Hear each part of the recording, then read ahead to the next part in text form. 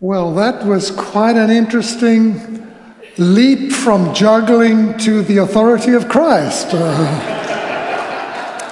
I had no idea how he was getting there, but he did.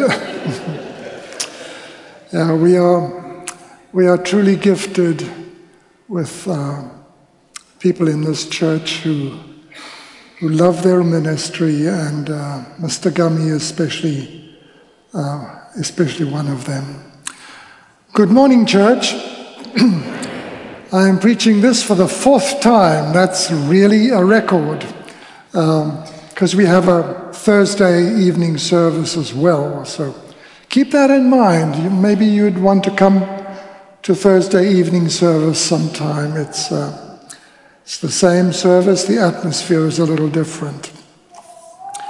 Jesus teaches with authority and drives out a demonic spirit. Our text is Mark 1:21-28. Hear the word of the Lord. They went to Capernaum. They means Jesus and his disciples. And when the Sabbath came, Jesus went into the synagogue and began to teach. The people were amazed at his teaching, because he taught them as one who had authority, not as the teachers of the law.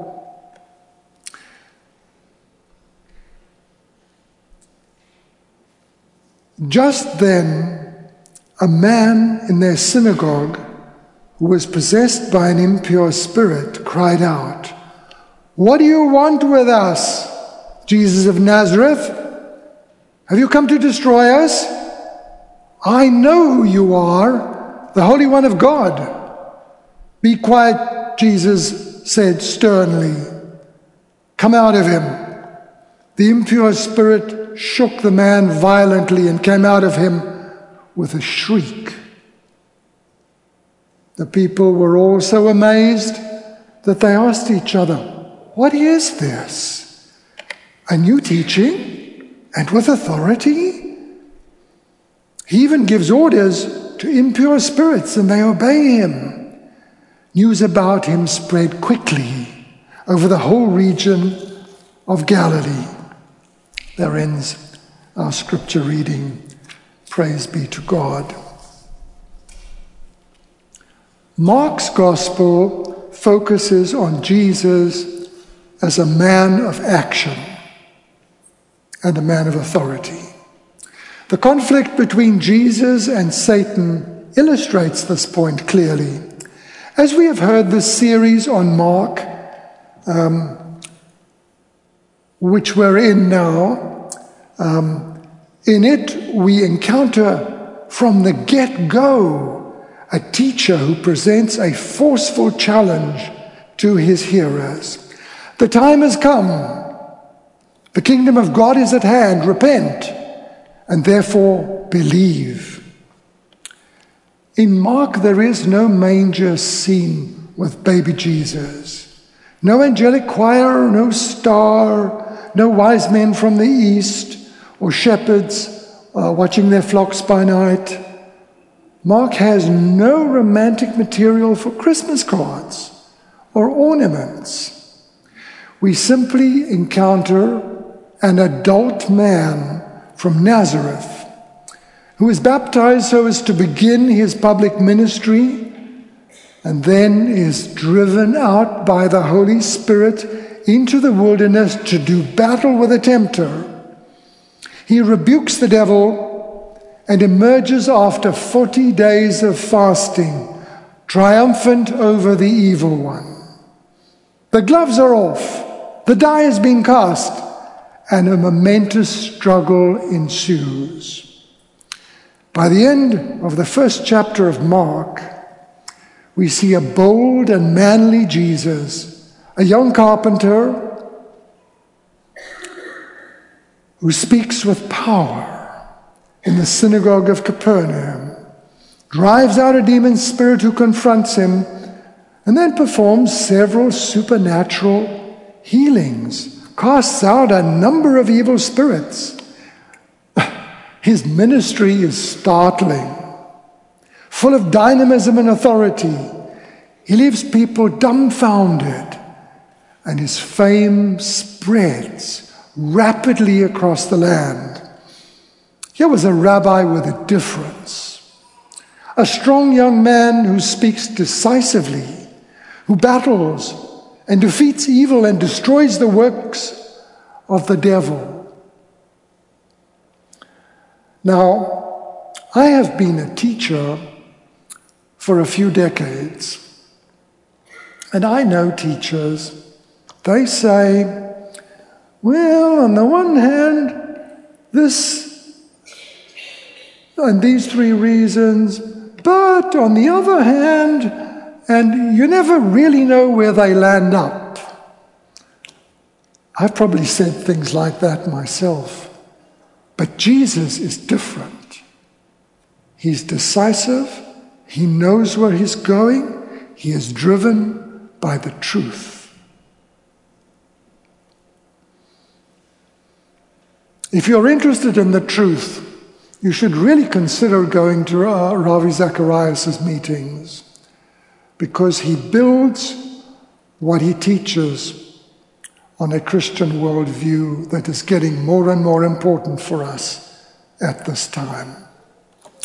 Let us turn now in more detail to the narrative of Capernaum. Jesus and his disciples visit a nearby synagogue where Jesus begins teaching.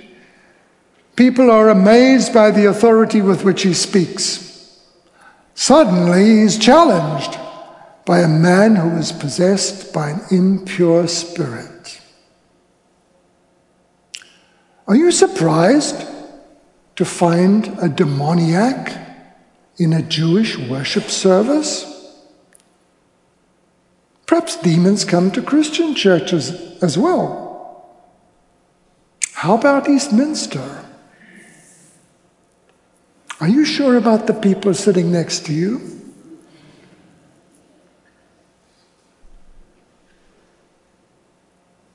The devil can come to church. In the four Gospels and Acts, we find over 70 references to the demonic spirits and the devil and his angels. Most of the references are to cases where people have been strongly demonized, what we used to call demon-possessed. And then Jesus exhibits his mastery over the demons by expelling them or driving them out. I believe it's really relevant doctrinally that this first exorcism follows close on the triumph of Jesus over Satan, the head of the demons in the wilderness. Because the demonic realm set up and took notice when Jesus triumphed over Satan, the head of the demons. And now when Jesus starts teaching, he's interrupted immediately by a demon spirit. God's Son is proclaiming the Lord's rule over a world fallen under the sway of Satan. 1 John 5 verse 19 reads, "The whole world is under the control of the evil one." That's pretty serious. The devil is called the prince of this world in the Gospel of John 3 times. In 2 Corinthians, he is called the God of this age, and the ruler of the kingdom of the air in Ephesians. These titles speak to the authority that he has assumed here on earth. This usurping of the Lord's rule and reign is exactly why Jesus came to earth. If I asked you why Jesus came to earth, I'm sure you would probably say, to save us from sin, to live as an example for us, to show the love of God. And all these answers are right. But here there is a text that says, Jesus came to destroy the works of the devil.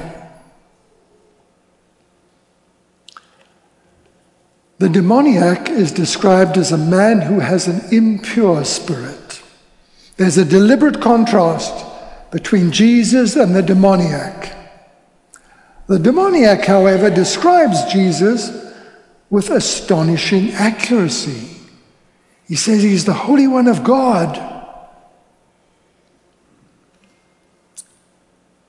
If you're ever in a situation where you have a demon spirit talk to you, I want to tell you, don't believe what they say. They're liars. But this one got it right. He said Jesus is the Holy One of God. We could say Jesus is the one in whom the Holy Spirit dwells rather than the unholy or impure spirit. Let us look now at the cries of the demoniac in the hushed synagogue. First he yells out a question. What do you want with us, Jesus of Nazareth? This acknowledges that there is a conflict brewing between the demonic realm and this rabbi. Note the use of the plural, us. In this case, it's most likely a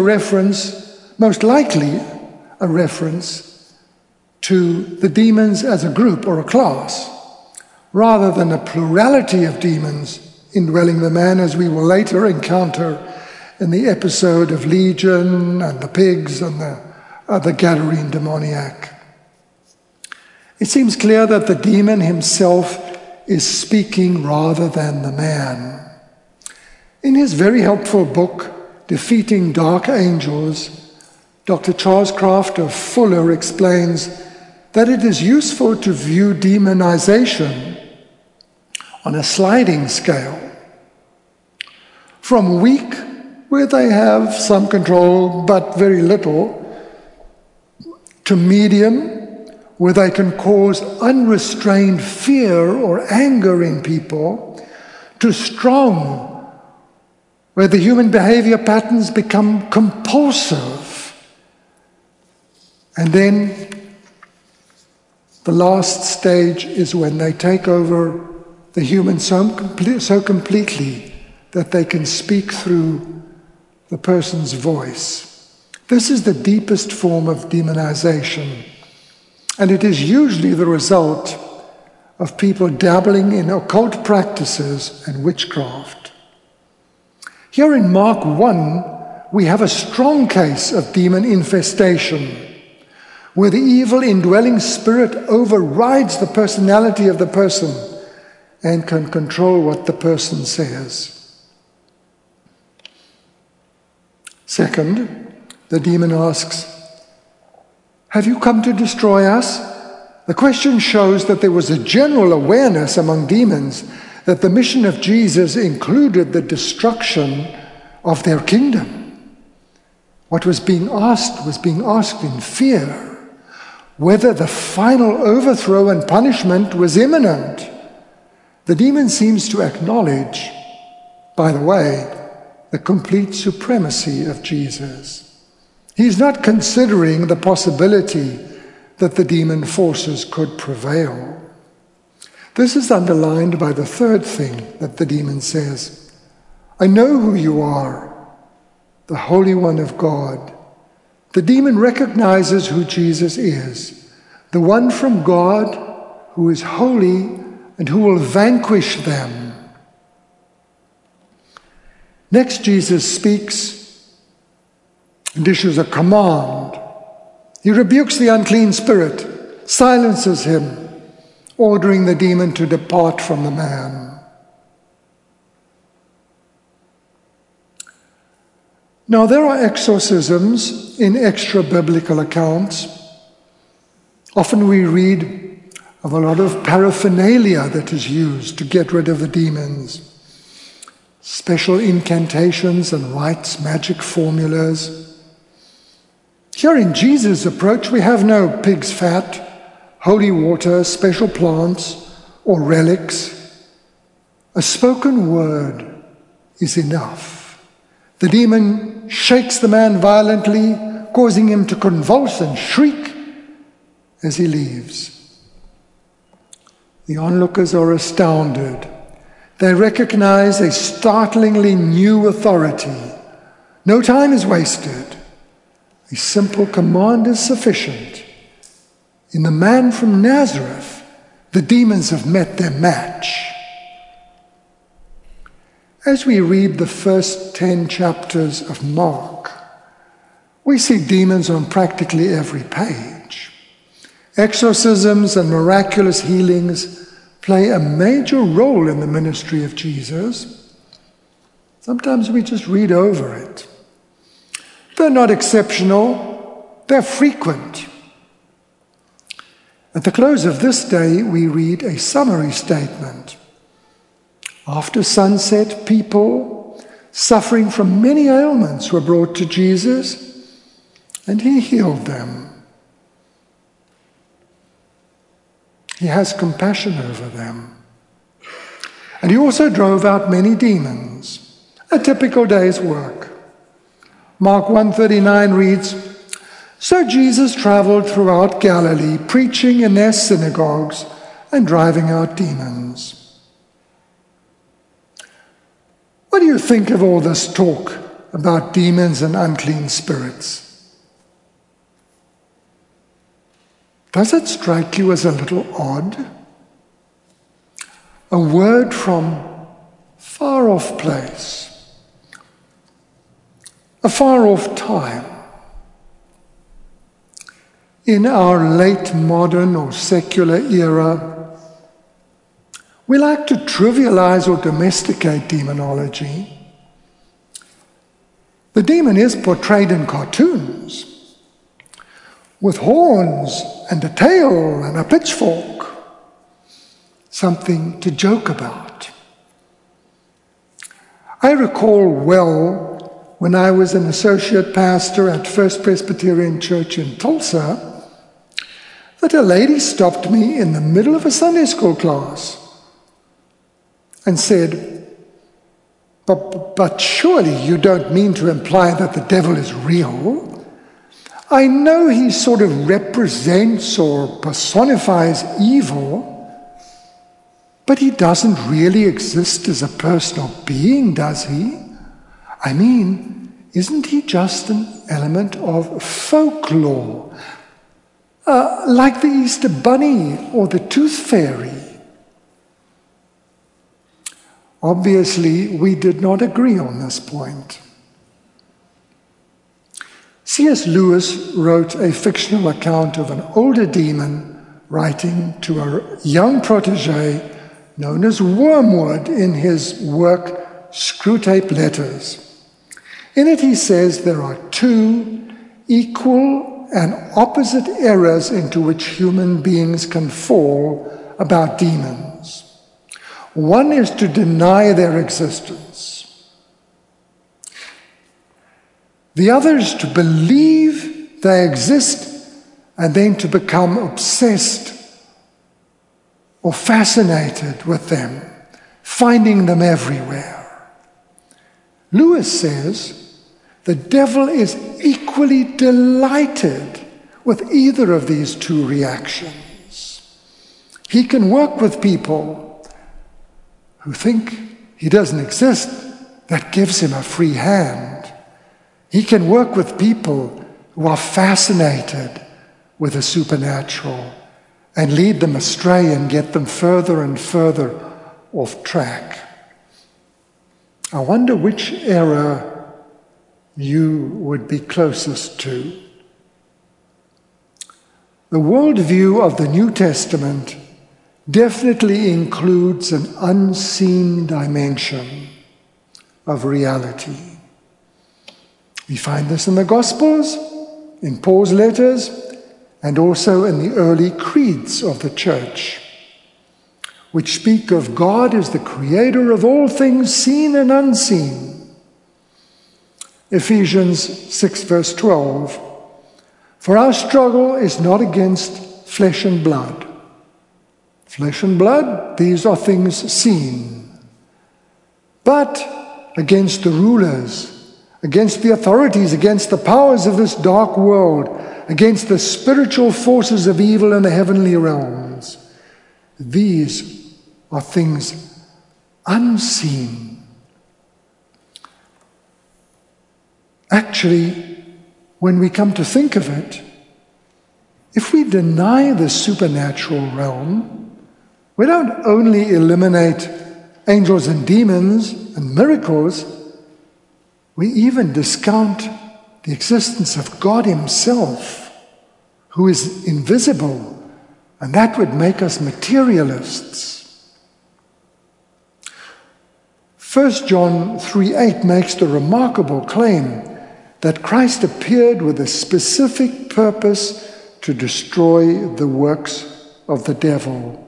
If this is why He came, we probably need to take the unseen dimension more seriously and wear the weapons, the armor of God, of warfare. We have prayed and sung about them, the breastplate, the helmet, and so forth.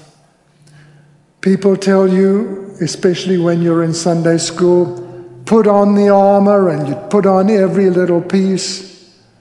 I say, never take the armor off, because the armor really represents character. It's righteousness, it's truth, it's peace. These are character attributes, most of them. And you don't want to lose your character when you're in bed, so keep them on. That's my advice. But things beyond our rational grasp and control make us modern people uncomfortable. This has led to several attempts throughout church history for people to distance themselves as believers from these more scary and more supernatural aspects that we read about in the Bible. This view is called cessationism, claiming that the age of miracles has ceased. Usually they limit the time of the supernatural and the super-rational occurrences to the time of the first 12 apostles. Or if they see they really can't limit them that much, they say, oh, it all happened in the first 3 centuries of church history, when the church was still in its infancy and needed some extra help. It was Augustine, if you prefer, the famous theologian of the 4th and 5th centuries, who claimed that the special gifts of the Spirit had died out by his time. And his statement about that has been quoted through the centuries by cessationists. Later, however, the very same Augustine retracted this view in his last book, The City of God, because you see, the Lord started healing people miraculously in his congregation in Hippo, North Africa. And he started counting. And he got over 70 healings in his own church. And he was no longer able to deny the continuing supernatural work of the Spirit. Curiously enough, though, the cessationists never quoted that part about the retraction. Until the 20th century, people didn't even notice it. The Reformed leader John Calvin is ambiguous on this point. He quotes Augustine about miracles, ending, but then when he dedicates his Institutes of Christian Religion, his major book, to the King of France, Francis I, he says, "And your Majesty, among the French Huguenots or Protestants, there are many examples of supernatural healing. And unlike those amongst the Catholics, which are based on superstition and supposed relics of the bones of saints, these Protestant healings are genuine." That was Calvin. But I guess I can't take you through all of church history. Let's bring you to the 20th century. In the 1960s and 70s, there was a revival called the Charismatic Revival in the Catholic Church and in many Protestant churches in the US. And then it spread across the globe. And many people recognized that the age of miracles and the gifts of the Spirit had not passed away. And angels and demons are real. On the other hand, in more liberal circles, there were theologians who tried to explain away even the miracles of Jesus. My favorite illustration comes from William Barclay. When writing about Jesus walking on the water, which is a tall order, of course, he says, perhaps there were some stepping stones just under the surface of the water. And Jesus, of course, knew about them. Perhaps there was a sandbar. And when Peter started sinking, well, it's because he stepped off the stepping stones. So Jesus grabbed him and put him back on the right track.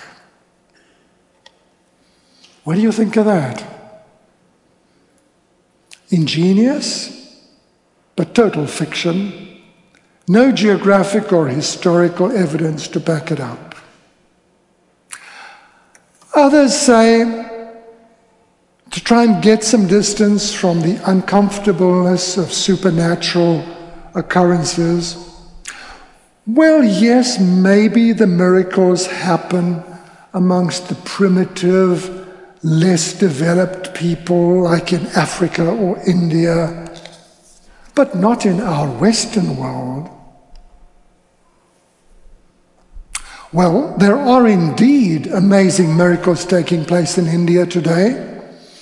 A friend of mine from university who now works there told me of numerous people in his congregation that were raised from the dead in North Africa, in North India, where the Christian church is being persecuted.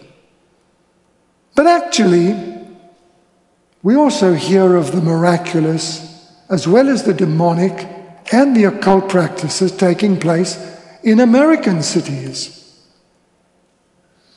Would it surprise you if I told you that I have been called out pastorally in recent years to deal with possible cases of demonic oppression 4 or 5 times in our own Eastminster congregation? We don't talk about this much, but the calls usually come late at night, and we respond to them. I don't want anybody to become fearful. Remember, the devil is a liar and a deceiver, and much of his power depends on trying to deceive us and to delude us and to pretend that he has power. Often people suspect they are faced with demons, and that's not really the case. But other times it is. We have to distinguish between the battle against the flesh and the battle against demonization. You have to use different methods for them. If someone is seriously battling with the issue of lust, say a young man, it will not help for him to come to Pastor Stan and say, "Oh, please drive out this demon of lust from me, and best do it right now, and then it'll be over." That will not work. I can assure you of that. I once tried it. That's a matter of what we call the flesh. Fleshly desires of our heart need to be crucified, not exorcised. In this case, there is need of much self-control, prayer, discipline, resisting, taking thoughts captive, pulling down strongholds. Read 2 Corinthians 10. But sadly, there are situations where we're not just dealing with the flesh, which will be always with us and which we must always resist, but there are situations where the evil one gains a foothold in our lives, and we need help for that to be broken. It's important, while we think about this, to remember that the devil is a defeated foe. Christ triumphed over death, Satan, and evil with his crucifixion and his glorious resurrection. We anticipate the ultimate victory when Christ will make all things new in the New Jerusalem and cast the devil and his angels into hell. The power that the evil one still currently possesses has been likened to the situation close to the end of Second World War, when after D-Day it was clear that the Allied forces would be victorious. But it took another 11 months before peace was declared. During this interim period, the war was still real and dangerous. But you know, the whole tenor and mood of the Allied soldiers was different. The battle had changed. It was only a matter of time before the Nazis would be defeated. It wasn't, well, perhaps they'll take over the world. We should look at the continuing fight against the demonic in this way, knowing that the victory is ours in Christ Jesus. I draw to a close. I want to give you some practical advice for dealing with the works of the evil one. Simply put, take out the garbage so that the rats won't come. I mean, we need to repent and confess our sins to the Lord and receive forgiveness regularly. That is why we have a prayer of confession added into our prayers every Sunday. When we do this with sincerity, the demonic can never gain a foothold in our lives. Martin Luther was very aware of the devil in his personal struggles. When I visited the castle where he did the translation into German, and we read stories of the devil trying to confuse him and tempt him, and the story, probably apocryphal, goes that he got so sick of the devil that he threw an ink pot at him, and They showed us the stain on the wall.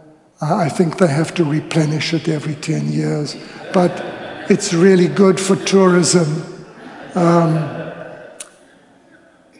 Martin Luther hammered up 95 theses against the wall. Everybody knows that. But nobody seems to know what the first thesis was. I give it to you in a paraphrase. The first thesis of the 95 Theses is, the secret of a Christian's walk is living in ongoing repentance. Eine stete Buße, a continuing repentance. But when we don't live in continuing repentance, when we develop repeated sinful patterns of abuse, addiction, live with hatred, sometimes against a family member, bitter resentment, unforgiveness and fear for long periods in our life, this garbage of sin can push us into a downward spiral that, as it were, attracts worms and flies, and before we know it, the rats appear. The evil one latches onto our wounded emotions and gains a foothold in our lives. We become vulnerable to attacks from demonic sources. But be of good cheer, good courage. Jesus is our refuge. He is the one who is stronger. He has defeated the evil one. In him, even death has lost its sting. Death has been transformed into the portal of everlasting life. Do not fear death. Jesus rebuked the unclean spirit, saying, "Be quiet, get out of him." And he left instantly. Jesus is the one who teaches us with authority and drives out demonic spirits even today. May his name be praised. Hallelujah. Amen. Please pray with me.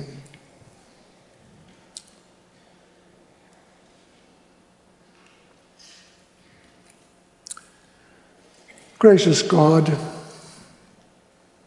we ask that your Spirit, your Holy Spirit, would guide us into all truth.